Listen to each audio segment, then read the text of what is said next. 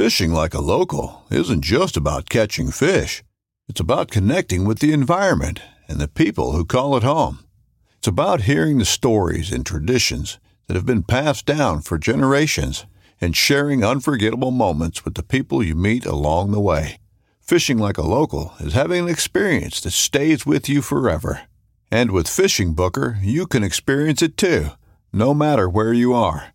Discover your next adventure on Fishing Booker. This upcoming concert season will be all about the boots, and Tecovas is your stop for the best in Western style. Tecovas has seasonal and limited edition offerings this spring and summer, including men's and women's boots, apparel, hats, bags, and more. All Tecovas boots are made by hand in a time-honored tradition with timeless styles that are always on trend. And Tecovas has first wear comfort with little to no break-in period. It's hard to find this level of comfort paired with this level of style. Stop by your local Tecovas store, have a complimentary drink or two, that's WCB style, and shop new styles. The smell of fresh leather and friendly staff are at your service. Many stores even have leather custom branding to make your boots truly personalized. And with regular live music and events, there's no in-store experience like it. If you can't make it into a store, just visit tecovas.com. That's TECOVAS.com. They offer free shipping on all boots, as well as free returns and exchanges, and ship right to your door. Go to tecovas.com and find your new favorite pair of boots today.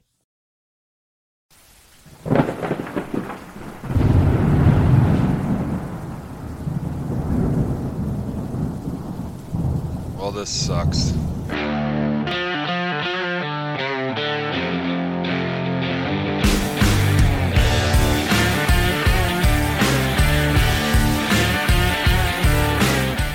Yeah, I get lost in there for sure. So how was your season? For me it was kind of slow, to be honest with you. I'm basing it off of my last 15, 20 years of hunting. And I didn't go on nearly as many hunts as I normally would. And I threw up a couple of goose eggs this year too. So for a very long time, I was, 85% or better at filling tags. And just this last year just didn't go my way a lot. So It happens. I started off the year, my first hunt was going to be California blacktail in July, and I never ended up going. Honestly, mainly because I was really busy at work, but also because Charles, my hunting partner, he wasn't able to go, and I go with him when I go there because that's where he lives. So that didn't work out. Then my second hunt, I was going to hunt here in the early season in Arizona. Again, just too busy with work, couldn't make it happen. But I also got a New Mexico antelope tag. Right. It's a 3-day hunt. It's, 3-day rifle hunt. I mean, you can hunt it with any weapon you want, below a rifle, obviously. But, so I was like, all right, well, I got this hunt. So things are crazy at work. I'm not going to do the deer hunt here in Arizona. And I went on that hunt. I was successful. I tagged out the first day. It was, I don't even know that I would call it hunting, to be honest with you. And I hope I'm not offending anybody, but I don't really see antelope hunting with a rifle as hunting. It's the craziest thing because antelope with the bow is probably one of the most hardest animals to kill with archery equipment, especially if you're spot and stalk. Yeah, you could sit on water, you could set ground blinds, and it's not terribly difficult. It's long hours, sweating your nuts off, that kind of stuff. But it's not. If you're going to sit on water, it's not that hard of a hunt. But spot and stalk is probably one of the toughest critters out there to run, to chase after. Yeah. But with the rifle, they become literally one of the easiest. I mean, yeah.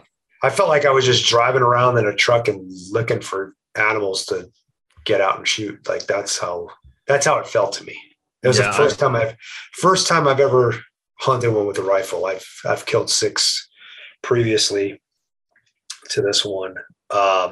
all with a bow, all of them except for one with spot and stock. I did one I shot on a water hole. I was very dissatisfied. I don't know. There's just something about it. Didn't like it. Again, I hope I'm not offending anybody because. Well, I mean, we don't have antelope here in BC, so we have to hunt in Alberta. You got to build up points, and then you got to get hosted. So I had the opportunity going up there once, and that was in 2020. And we did archery spot and stock, and it was a fucking grind, man. It was dark. We hunted early September. It was from dark till dark, man, and we were crawling in the fields, and right, man, I was covered in cactuses, and like it was tough. I ended up getting one. It took a week. Yeah, man. It was a lot of fun, but I was starting to get pretty frustrated because there was a lot of blown stalks. But yeah, it is. Well, that's the greatest thing about antelope. They're actually one of my favorite animals to hunt because it's sun up to sundown. Like it's not like hunting deer or elk where, you know, you got the first few hours in the morning and the last few hours in the evening where it's like prime time, and then everything else in between is like, I mean, for lack of better terminology, a toss up. It's not really a toss up, but you know, it's just, they're a fun animal to pursue because they hide in the wide open. So you get a lot of at bats, you know, you get a lot of stalks in. I tell people all the time, you want to learn how to stalk, you go hunt antelope, and because you learn how to use the terrain, you know, take these really wide, crazy circles around to get the wind and get the terrain right so you can make it happen. And they're a great animal. Like I said, one of my favorites to hunt with a bow, and probably will never do it again with a rifle. That was just fun. Yeah, it's action packed all day, man. It's a long day. And like, even when you're hunting, like if you're hunting goat or sheep, you spend a lot of time, you're hunting all day, but it's not the same. Like you're glassing, you're doing a lot of glassing, a lot of spotting, like, so you're sitting on your ass a lot of the time. But like with those antelope, at least in southern Alberta, and I'm sure it's probably similar down there, is like you said, you can make a move on an antelope, right? And you can blow it, but then 10, 15 minutes later, you're at it again. Yeah, exactly. Next. Yeah, next. Let's go. Let's go find the other. No, that didn't work out. Let's go find the next one. That's what I love about it. It's fantastic. You don't feel bad that you blew a stalk. You're like, all right, cool. Yeah. Let's move on to the next one. Well, that's one thing too, is because like when you, especially up here in British Columbia, you hunt like mule deer and you blow a stalk, you might not see another mule deer again. Yeah, and that sucks. Yeah, if you blow a stalk, that's it. You might get one or two opportunities in the whole hunt, and you know. And with antelope, it's like, okay, next, like try and choose them. That's the best part about antelope. It's definitely designed for somebody who's new to hunting too, because you're not going to be as affected by not getting something. Your first couple of tries or whatever. Like. Just like I said, you just have a lot of at bats. It's good. It's a great hunt. Yeah, no doubt. It's fun. Yeah, and then after that, I had a tag in Colorado, a draw. I drew a tag that I had been waiting, I think, seven years to draw, something like that, for an elk. Went there. I was there for a total of 8 days. The first 5 days were actually the first evening. I had action, but I wasn't up. We had my buddy, Jermaine was kind of hosting me there because it's the area that he knew. I put in with him, and he had another friend from North Carolina there who had never been elk hunting before. And it was his last night. Right. So, you know, I wasn't about to go step in front of this guy who had been there for 10 days and still hadn't gotten an elk.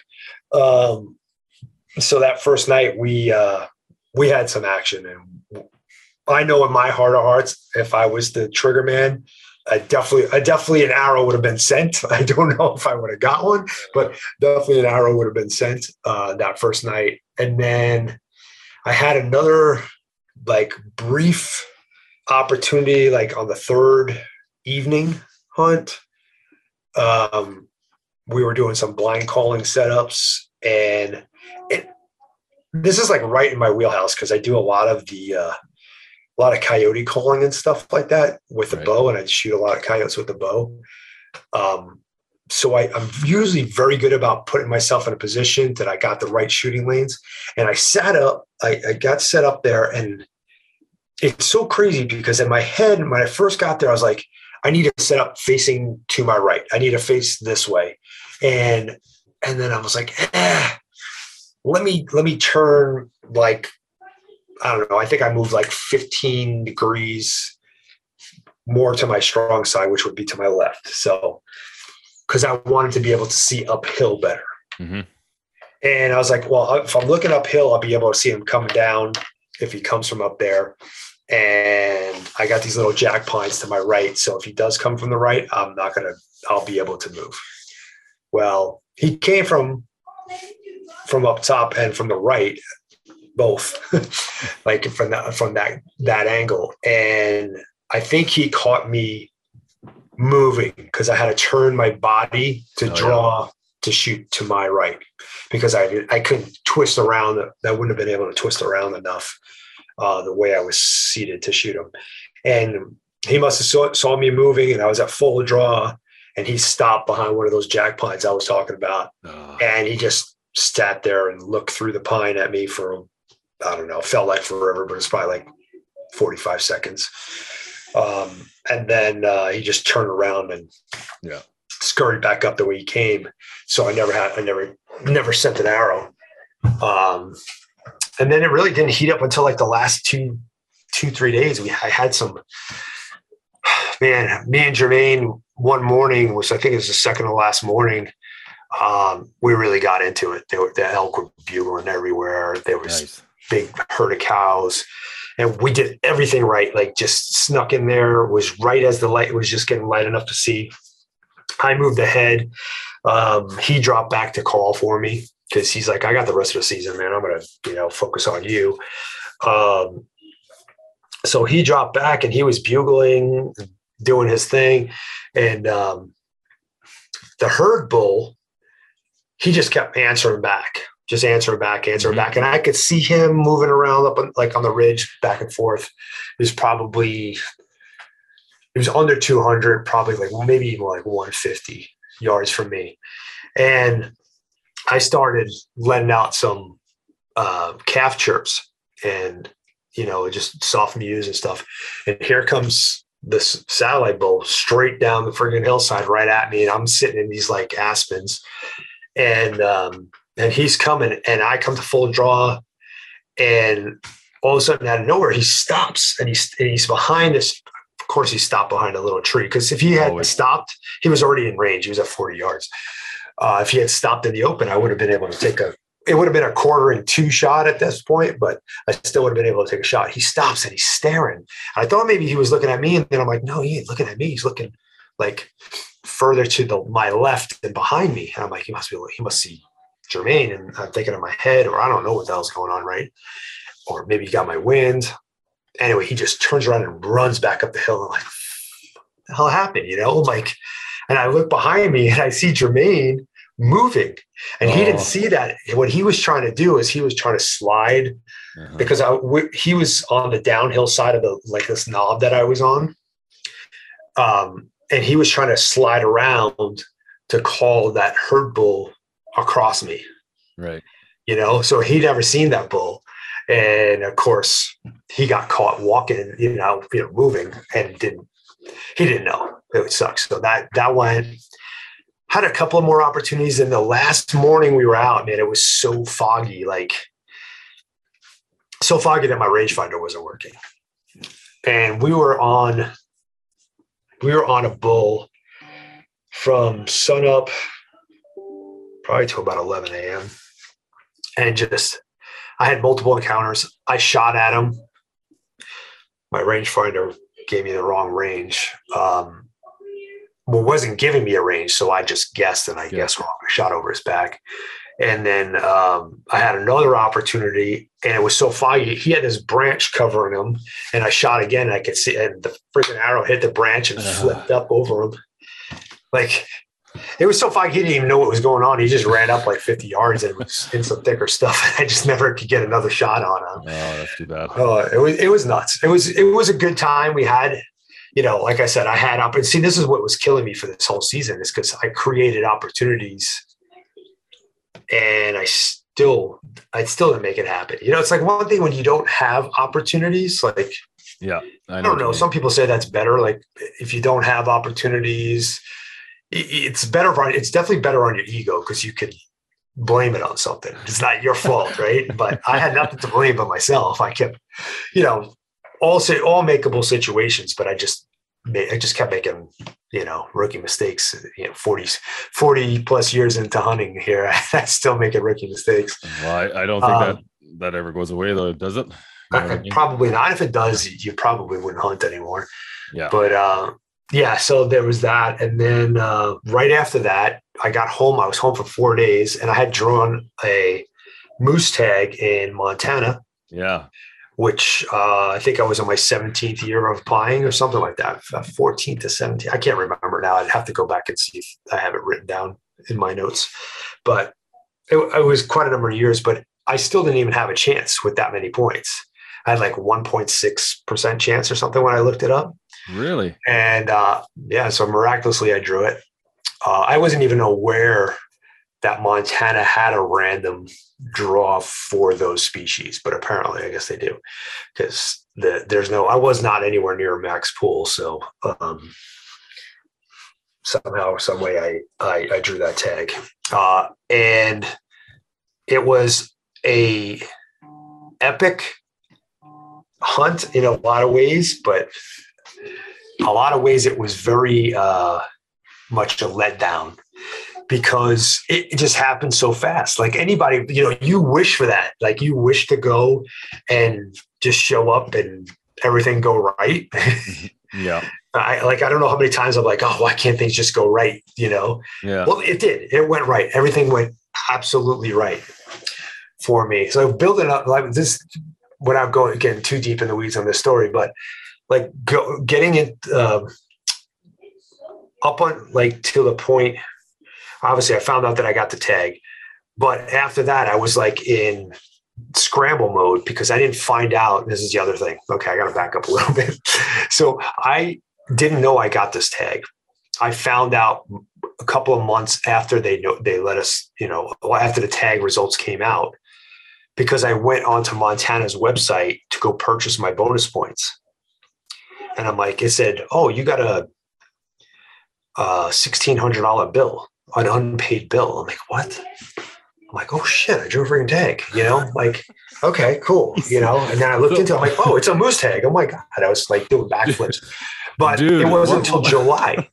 It was like July. And I found out that I was going moose hunting in September.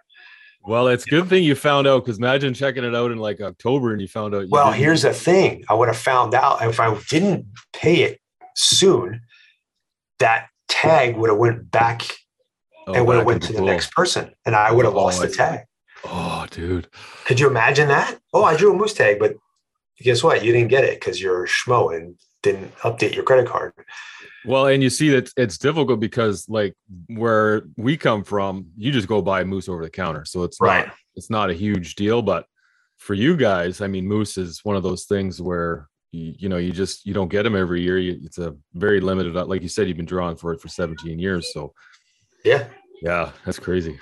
Yeah. I mean, it was my third moose hunt. I had been to Canada and I got to hunt in Idaho on an Indian reservation. I got invited by their tribe to go hunt, but I only hunted for like 3 days and never saw a moose. And in Canada, I never saw a legal bull. Where did you go up here? I was by Caroline. Oh, okay. I think the town was called BC. Right.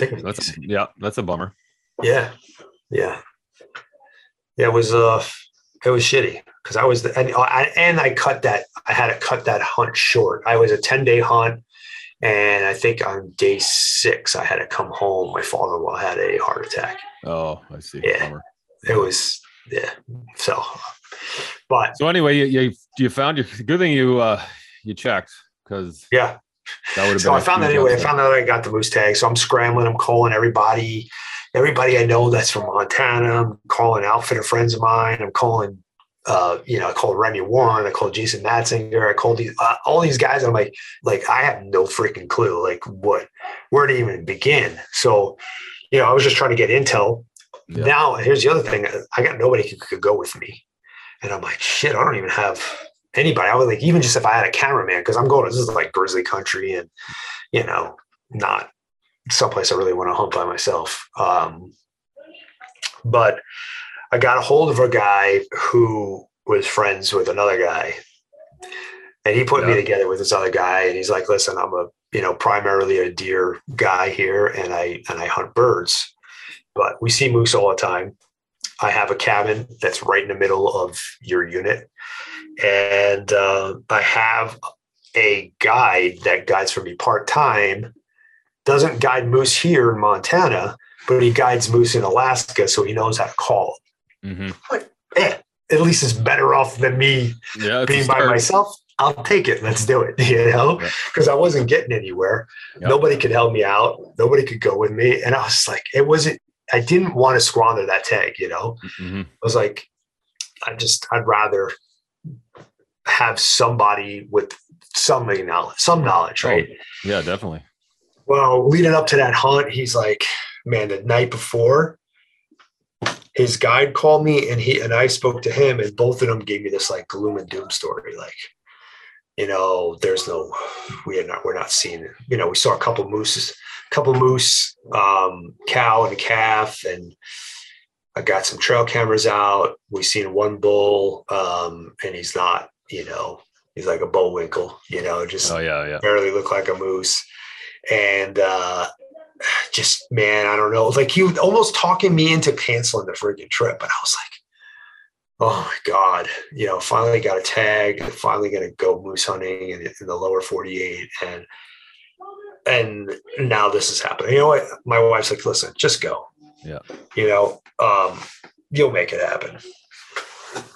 Anyway, so I go on the trip, and the first morning we get out, we go down and we park on this logging road, and we hike, maybe 300 yards. I think we were like 300 yards from the truck.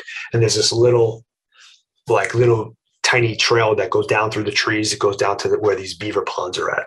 Oh, good. It's like, we're going to go down here. We're going to do some, blind calling setup. This is where that little bull was on the camera that we had. I'm like, okay, well, let's go down there. Let's, he's like, we'll set up there. We'll call for about an hour or whatever. And then we'll move to another spot. All right. So I'm like 5 yards down this trail, and I'm like, I hear splashing, and I turn around and look at him, and he goes, that's a moose. And I'm like, yeah, I could tell. I'm like, that sounds like, something's frolicking. I'm like, it's either that or a grizzly bear's just splashing around in the water down there. So I kind of moved down another 5-6 yards, and I could kind of like see through the trees, and I got my binos, and I'm like, I'm looking through, and I see a calf. I'm like, all right, well, there's a calf down there. And so I'm like slowly moving down. All of a sudden I hear a cow, moaning, doing the, I'm like, oh shit, she's calling down there, right? We don't even have to call. She's calling. Anyway, so I'm making my way down to the edge, the waters. And this little trail is maybe 70 yards from that logging road, like before it meets up with the, it's nothing. Anyway, so I'm getting to the point where it's starting to open up, and it's going to come to the water's edge. And I could see the cow. And I kind of squat down. I'm looking with my binos. I look across the beaver pond, and I see an ass. And I'm like, oh, that's a bull. That's 100% a bull. I can see the hump on its back. Yeah. All of a sudden it lifts its head up, and I can see the rack. And I'm like, oh yeah, there's a bull. And he's a good bull, right? I'm like, all right. So I told him, I'm like, because he was behind me a little bit. So he backs up even a little bit more, and he starts beating shit out of a tree. And then he starts grunting. And then hit the tree again, and grunt, and hit the tree again. And all of a sudden that bull just loses his mind, because we were way closer to the cow than he was. Yeah. So, and in my head, this is what I'm like, if this was elk hunting, this is what I would be doing right now. We're doing what I'd be doing because we're closer to the cow. Let's get him pissed off. Yeah. let's talk to the cow. So I'm like, at first I thought he was taking off. He like jogs up and I'm like, oh shit, he's running away. And then like, oh no, he's going to this patch of trees. He goes to this other tree. He starts like totally abusing the hell out of this tree. And then he let out some cow sounds and started grunting like really intense, like rapidly. He lost his mind. He jumps off the bank that he's in, like dives into this beaver pond, which I would have never guessed is this deep. He's literally like up to his neck, wading across this thing, comes over the beaver dam, comes trampling down the beaver dam and into this lower pond that was in front of me and where the cow was at. And I just ranged at the cow, and the cow was at 50, and he stops behind her about 5 yards, quartering to. I'm like, screw it. I'm just taking a shot now. Yeah. I just drew back because my window from left to right was very narrow because I was still back in these trees. Mm-hmm. So if they kept going more to the right, I would have definitely had to get up and move around. And, I don't know. I know they don't have the greatest eyesight, but I didn't want to get caught. And I was confident in my shot and my setup. And so I zipped him at 55. I shot for 55 and he goes running to my right. So I jump up, load another arrow, and I run down to the water's edge. And it was like a 3-tier of beaver ponds. Yep. Like originally he was on the upper one. So he's on the second highest pond right now on this other beaver dip, and she's standing behind him. And now, so when I shot him, he was quartering to me to my right. Yeah. And now he's he's broadside to my and facing left. Yeah. Gotcha. So if I shoot him again, I'm hitting him on the opposite side. Well, he turns because Connor was the guy who was with me. He grunted and he stopped and he took one little step and now he's quartering to me at 70. Yeah. I think it was 67 is what it was at actually.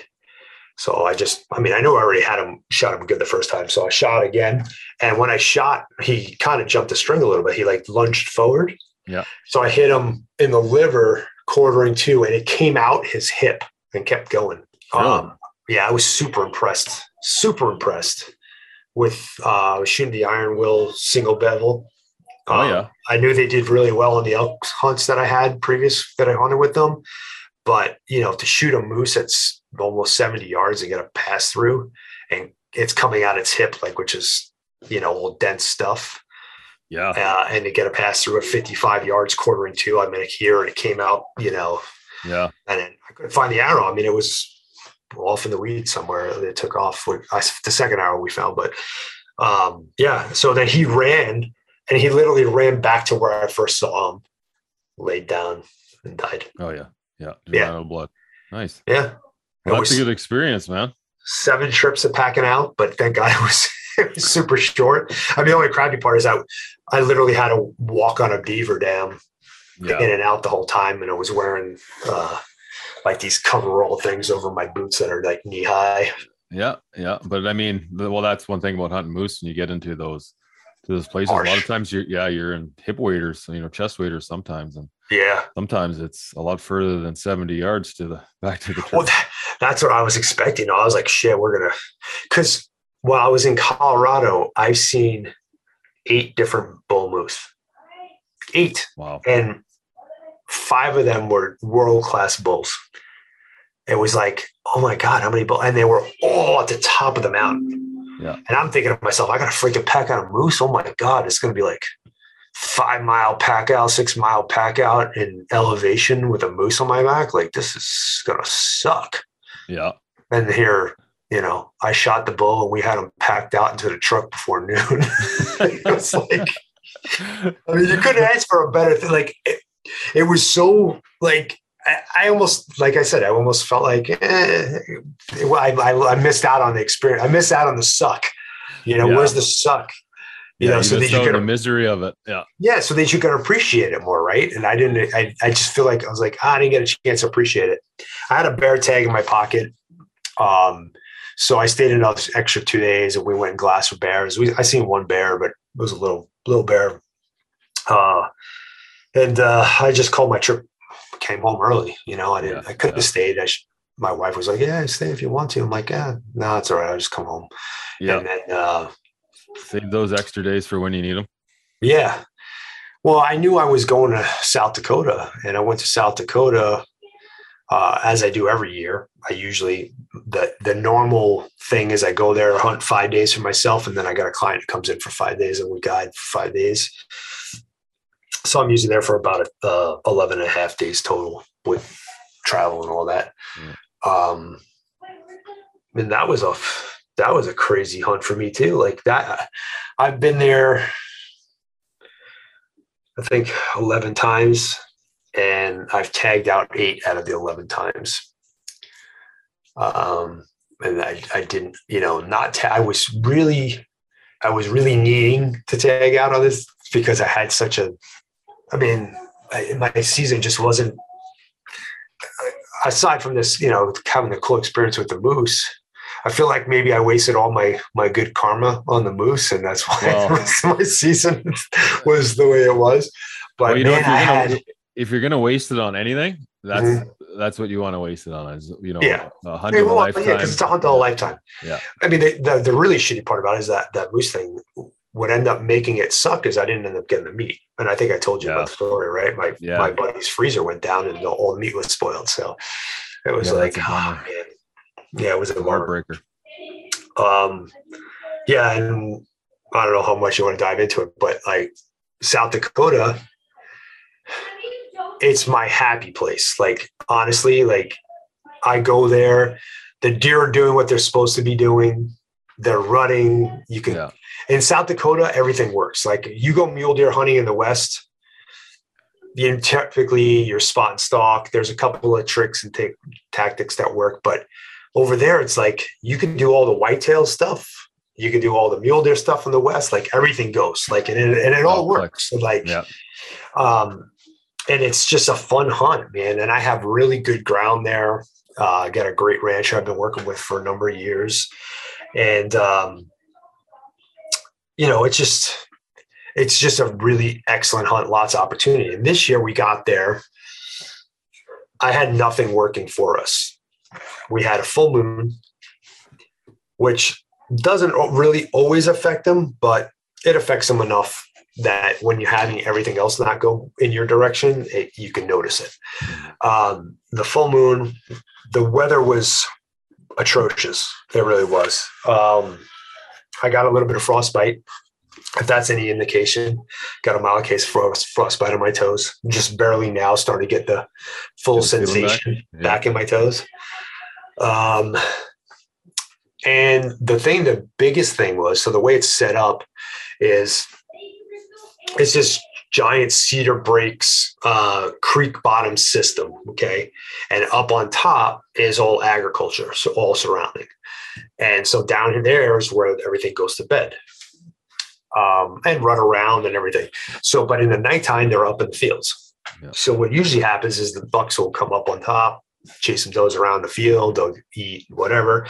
And then at some time in the morning, you'll see them crossing back over the fences and drop down into my leased land. So this year, normally I have a little food plot of corn. We have a little bit of winter greens. We got a little bit of this, a little bit of that. We had nothing. I had a CRP field. That's it. My neighbors to my right, he's an outfitter. He had corn. So deer were all in his place. The neighbors to my left didn't have anything. The neighbors behind me had corn.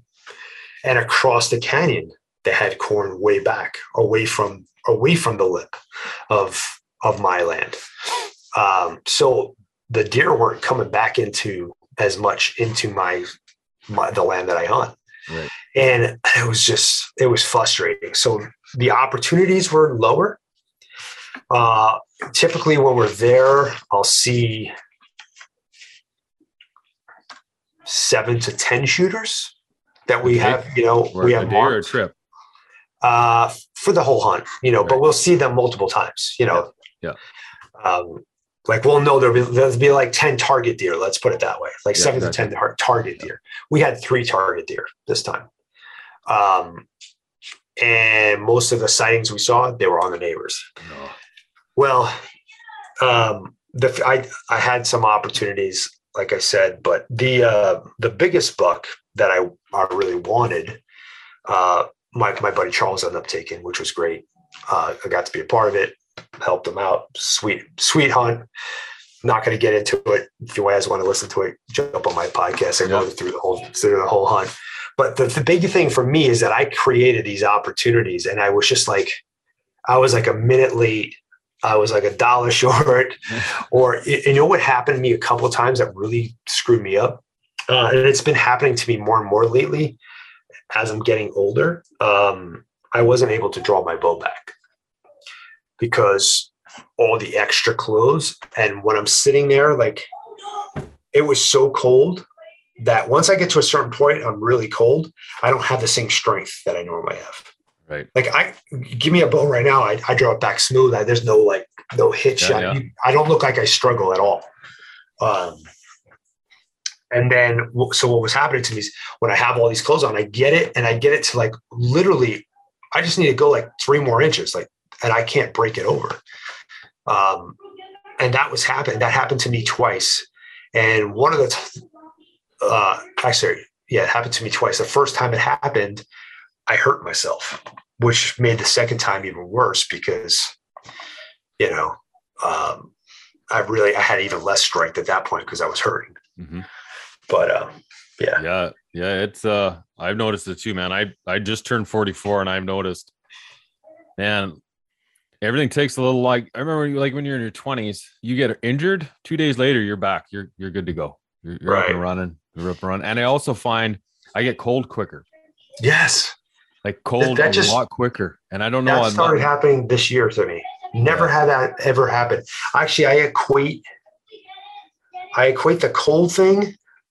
Actually, 3 things do I equate to COVID. I got COVID last January. And since I've had COVID, since I got COVID in January last year, I have a hard time thinking.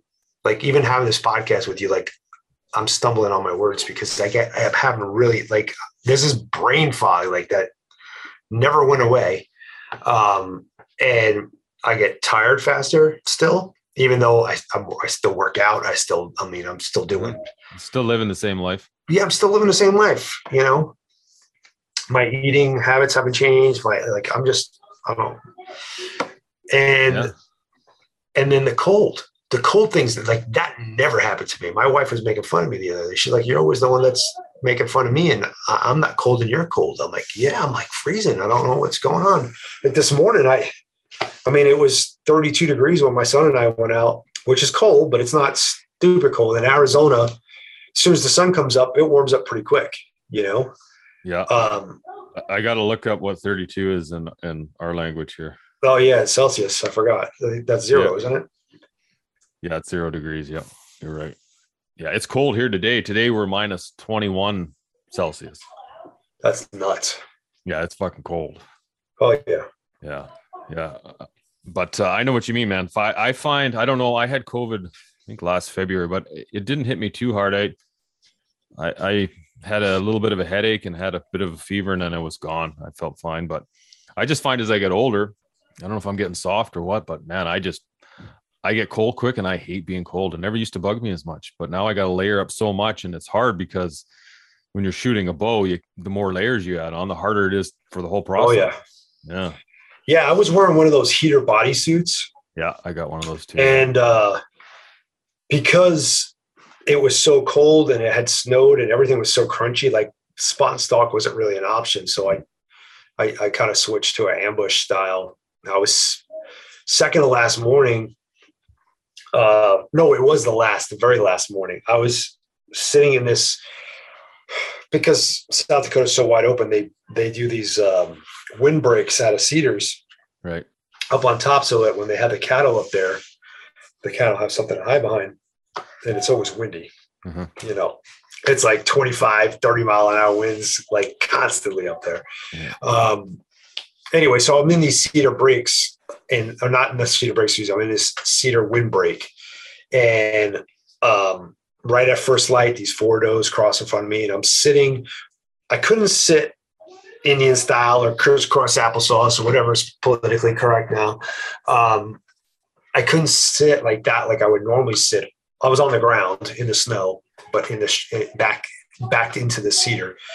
I couldn't sit like that because my feet would start to go numb, and because it's so cold, they would freeze like right away. So I had to sit like with my legs stretched out, which is a very odd position for me. I think, I don't know, I'm not super flexible, that just sitting in like a 90-degree L, like I feel my hamstrings, hard to shoot probably like that. And too. it's super hard to shoot from like doing that. Right. I'm very used to shooting from a seated position because I do it for, like I said, for coyotes all the time, but shooting with my legs like that, I know that's like feels very unnatural. There's just no leverage to get power to do anything. Anyway, so I'm sitting like that, and here comes these 4 does. This one doe stops 30 yards out in front of me and pees, and I'm like, oh, perfect. Thank you, Lord. I'm going to make this happen right now. And there was a bunch of bucks like on the CRP, like way out in the CRP, way off to my right. And these does came this way, and they were heading towards the breaks. And they crossed in front of me. She peed.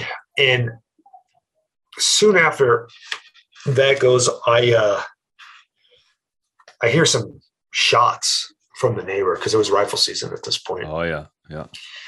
And I was just about to, I picked up the microphone on my radio because I was going to tell the guys, because they were sitting back in the truck, drinking coffee and watching, making fun of me, basically. So I was just about to radio to them, tell them that I heard their neighbors shoot. And I hear like this raking, of antlers against a tree. And I'm like, wow, that's freaking close. And I kind of like peered through the tree line that I was in, and I could see one of the trees moving like, violently. I'm like, oh, shit, he's like 15 yards from me. So there's a buck there. And so I'm like, okay, well, I unzipped this heater bodysuit that came out, but it was still kind of like hanging off my shoulders, like a little bit. Like I wasn't fully out because it was that cold. It was like 2 degrees, and I think it was blowing like 15 miles an hour at that point. Yeah, that wind. So like I didn't have a whole lot of time before I would get really cold really fast. Yeah. Anyway, so I clip in, and I got my rangefinder in my hand, and I'm clipped into my bow, and I'm holding it upright, ready to go. And sure shit, here he goes. He pops out. He's 20 yards to my right where he pops out. And I don't want to draw back right here. One, because I'd really have to twist my body to shoot.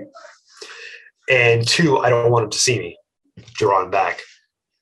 So I'm like, I'm going to let him get out in front of me a little bit. And he's like going to be quartering away from me if he keeps going the path that he's going.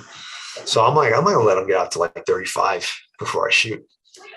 Well, he gets I'm ranging him as he's going. And as soon as I'm like, all right, I stopped ranging at 25, and I started counting the steps, and I go to draw back. And again, I'm stuck, and I'm like, what the frick? I cannot get it back. Like nothing I do is making me get this back. So I let down, and now I'm like, well, let me try to sky draw because he's looking the other way. I'm like, and I couldn't do it sky drawing. I'm like, what the fuck? Like that's not good. Well, he never knew I was there, and he just ended up walking away. So I zip myself back up, and I'm just dejected. I'm just freaking absolutely like, I can't believe it. Because I guess if I would have told you all the other things that happened to me, it'd probably make a little bit more sense. I was already feeling terrible about myself. And again, I'm about to radio to the guys to tell them that just happened, and I hear another freaking buck breaking a tree just a little bit further down. So now I quickly get onto my knees at this point. And on my knees, I could draw back fine. I'm like, shit, why didn't I freaking think about doing that? The first time I probably, I would have it near the back of the truck already. But anyways, I draw back real quick on my knees just to see if I can. And I let down. Here comes this freaking buck. He pops out. But problem was the wind started picking up even worse and worse. And he didn't take the same route. And the closest I had him at was like 65 maybe. And I was like, man, it is blowing too much. Oh yeah, that's too much. I didn't want to take that shot.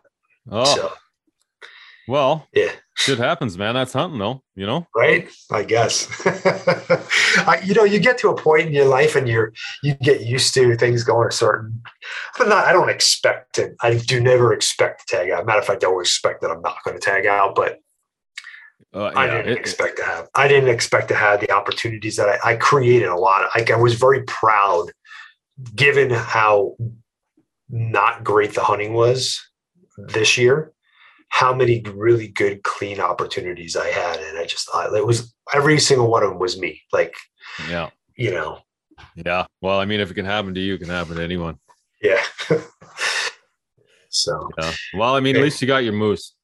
Yes, I got my moose and I got an antelope, and that's it. Well, so now I'm going to see if I could try to fill my 2022 tag here in Arizona. I doubt I will because of timing. I have a few mornings that I can go hunt, but I'm still super busy. I do have a week scheduled to actually go hunting, and Charles is going to be here. So I'm going to go with him in January. So hopefully if I don't get one now, I'll get one in January. We'll see. Yeah. Well, hopefully it works out for you guys. Charles, is that from your partner in Howell there? Yeah. Mm-hmm. Sorry, forget his last name. Whitwam? Yeah. Right. Cool. So how's things going with Howell? We're always super busy. Hunting season kind of takes us away from that a little bit, because it's something that we talked about early on. We're like, we can't forget why we're doing this, right? Well, yeah, exactly. We're doing this because we love to hunt. And yeah. Well, and you got a lot going on too, man. You got podcasts and that, and if you still have a family life and your businesses and all the hunting you do, man, it's a lot. It's a busy season, man. It comes and goes quick. For sure. Hard to. This is the fastest it's ever come and gone for me. And I think it's because I just didn't have, like I said, I didn't have a bunch of hunts planned. But I don't know. It was the bill season is starting to come up here pretty soon. It starts right in January and it typically goes to about April, May, and then it dies off. We didn't have that big of a die off this past year. And kind of we had things going. Right now we're working on a grizzly bear project in Montana. Yeah. So, and what in Utah they're kind of pulling the Canadian card and trying to take all the guns away. I guess, they got something going on there. They're in Oregon. They passed a Measure 114, which is a really bad anti-gun law, and it's preventing people while they're trying to figure things out. It's preventing people for like a year and a half not to be able to purchase a firearm, even if it's a hunting firearm. And then when that's all figured out, it's going to be the most restrictive gun law in the United States. Do you find that's happening more and more down there in the U.S. that they're? Yeah, I mean, it's done? The political climate right now. These last couple of years have been. I don't want to start a political war over here, but it's very liberal, very woke mentality going on. And unfortunately, all the squeaky wheels, it's the few directing the many, which is not the way it should work.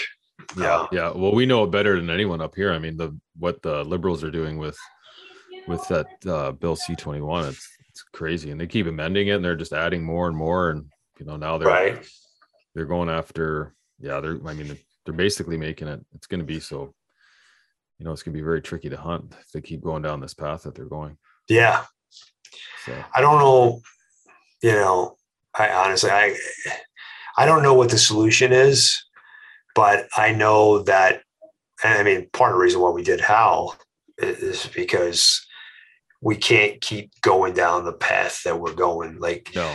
And that's just it. It's just, you can't keep going down this because it starts here. I mean, even if you just, like myself, I just stick to bow hunting, but it doesn't mean that I want any guns to go away, because it's just, it's always going to be something. Like you and I have talked before.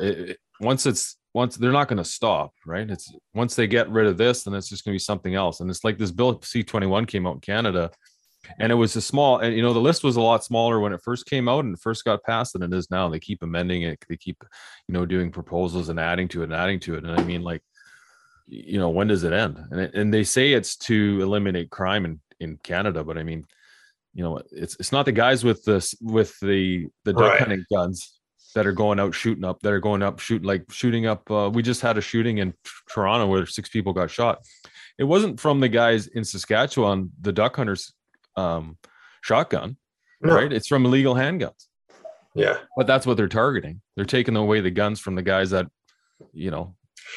It's in my opinion, in that forefront, it's a way to control the population, because right now they know they can't really control you because there's guns out there. Right. Mm-hmm. And they know, like, I'm going to put my tinfoil hat on right now, like they know that if they have this malleable, docile population of people, they could get away with whatever the frick they want. Mm-hmm. And you don't have the means or the ability to rise up. Yeah. And that, I mean, I know that this country was founded on that, like that premise, like the Second Amendment was put in place so that tyrannism would never happen here. Right. Yeah. But somehow, some way, they're trying to go that route. Like they want, I mean, look at China, like look at that kind of, they control everything.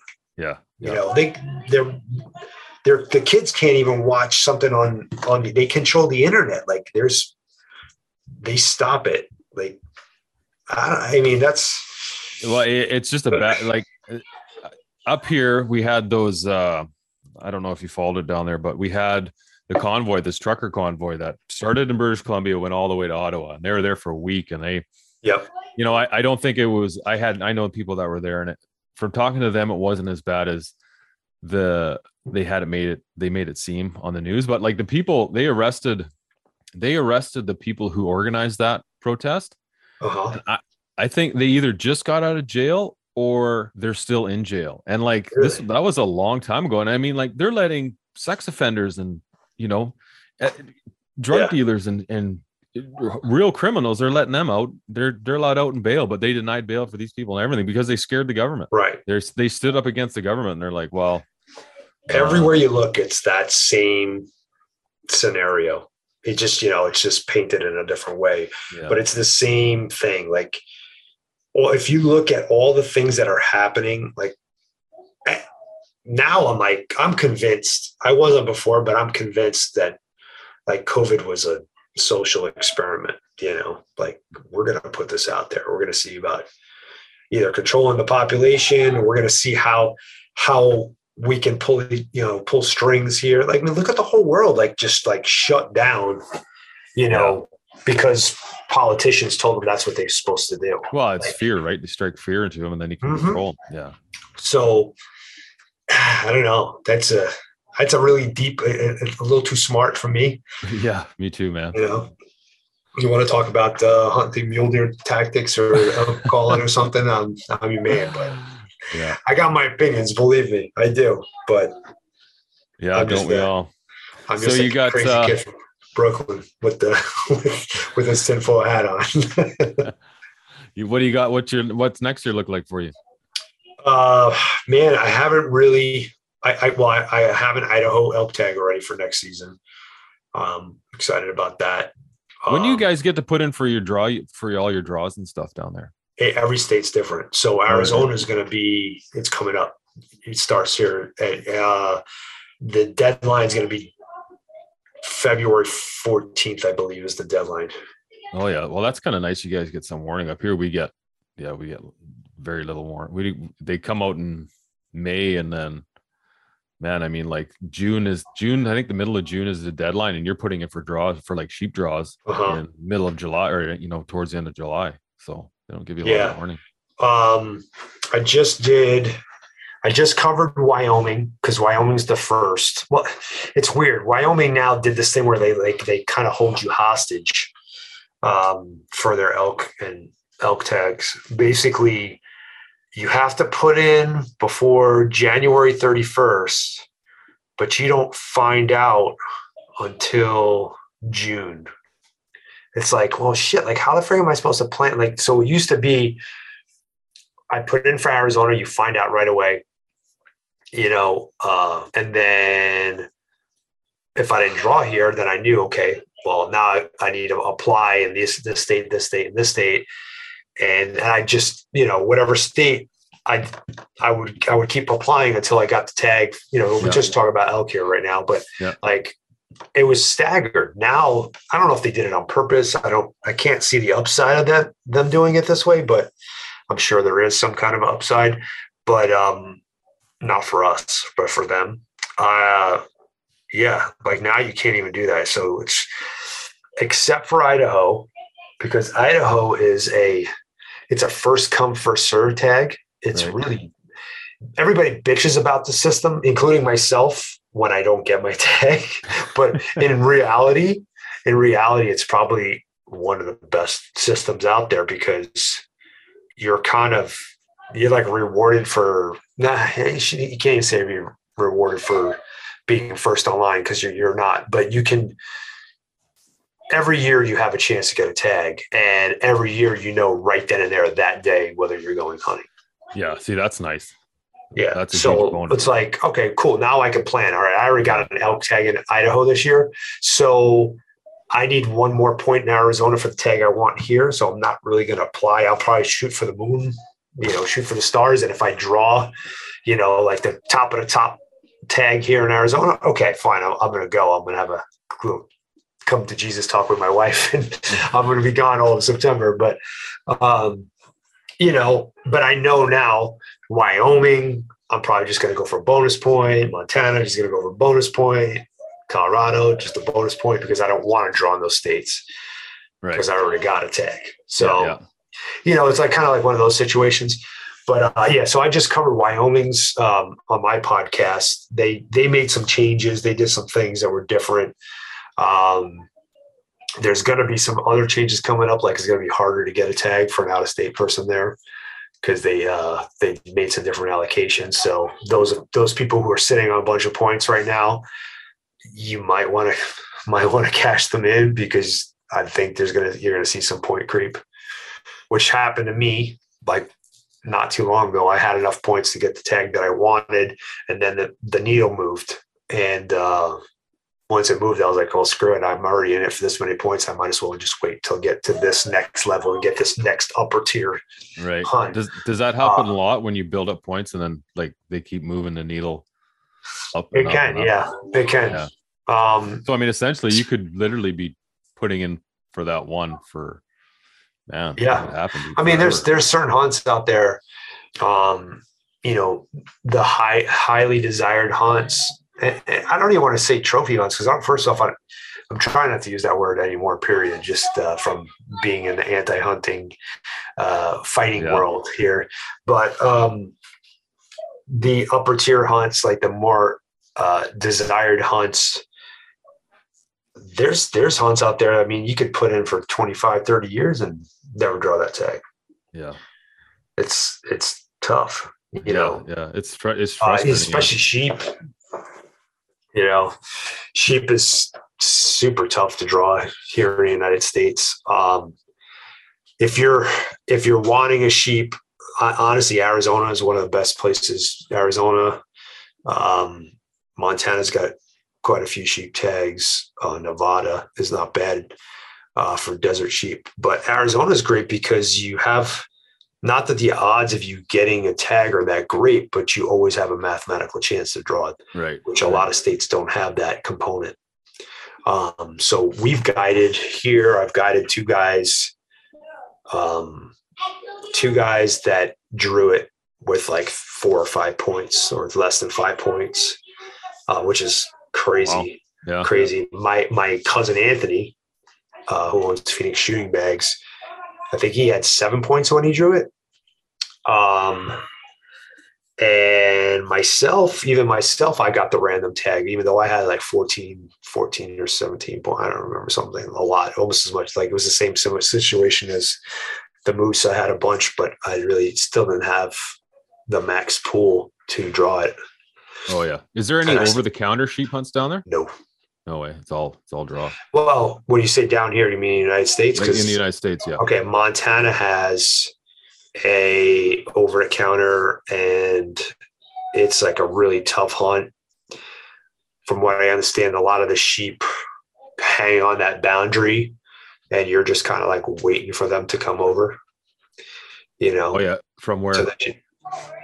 I see. I get what you're saying. Just to that where it's open, where you can hunt them. Right. Exactly. Yeah. Kind of like design more like a deprivation type hunt. Yeah, we got where BC borders borders Montana, along that mountain range. I've hunted in there a few times because I've had goat draws and there's good elk hunting in there. We've seen quite a few sheep up in that area, and I imagine they must cross back and forth. Oh yeah. Yeah. I think that's a desire, like a highly desired unit though for a draw. Right. I don't remember. I looked into it a couple of times just because I'm like, oh, who cares, man? It's a sheep hunt. I'm in the lower 48. I'm going to, apply for it and get it. It's like 100% chance to get the tag, something like that. And, they still get sheep every year out of there. So it's not like a complete loss. We have something like that here for elk. In Arizona, there's a couple over-the-counter tags, but they're very specific parts of units where they don't want elk in, but they're there. And every year there's a guy, shoots a friggin' giant bull because they put the time in or had access to private land. That's the other thing too over here is for that hunt. There's a lot of private land stuff, but that's that's one of those things that guy can, if he can figure out, has the time to put into it, you can get a good bull. Yeah. Yeah. So. Yeah. Cool. All right, buddy. Well, it's been good catching up with you. Absolutely. Thank you for having me on. Yeah, man. I'm going to go see if I can rustle up a whitetail while there's still daylight. Sweet. Yeah. So when is your season end for that? Tomorrow. Oh, really? Oh, wow. Yeah. I'm surprised you even opted to have a podcast today. Well, man, I was going to go. I got stuck at work. I had to be at work this morning. And for some reason, if I'm not there, it just doesn't seem like things are getting done. I don't know if it's just me or what, but anyway. Yeah. But there's still time. I'm going to go out all day tomorrow and see if I can rust one up. I had a nice, huge 4x4, and I missed him. He jumped the string at 45 yards. Oh, wow. Yeah, I gave him a little haircut. Well, I haven't been whitetail hunting in a while. I gotta go back and hunt whitetail. Yeah. It was something I did every year, and it's last like 3 years I haven't specifically gone for it. That story I was telling you about in South Dakota, that was actually a whitetail buck that I missed, or not missed, that I wasn't able to draw back on. Yeah. So yeah, they're fun. I mean, I could have taken a cut. There was some deer I could have taken, but I was pretty specific. And there's just one nice 6x5 I've been chasing. So I'm hoping to get him. But anyway, nice. Man, it's been good catching up with you. Always a pleasure. Likewise. Yeah, I'll put all your notes for your show and all that stuff, and Howl and all that. You don't need to plug it. Everyone who listens to my show knows who you are and knows what you got going on. So thank you. Appreciate it. Hey, buddy. Have a good one. All right. You too. Bye.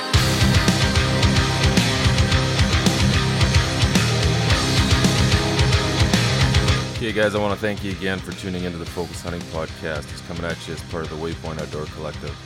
Quick shout out to the sponsors of this show: Vortex Optics, the best in optics, period. AKU Boots, you owe it to your feet. Now, if you guys go check out the show notes, you're going to find some promo codes. Use them, save a bunch. And if you guys could please leave us a rating and review, we really appreciate that. And until next time, love you guys.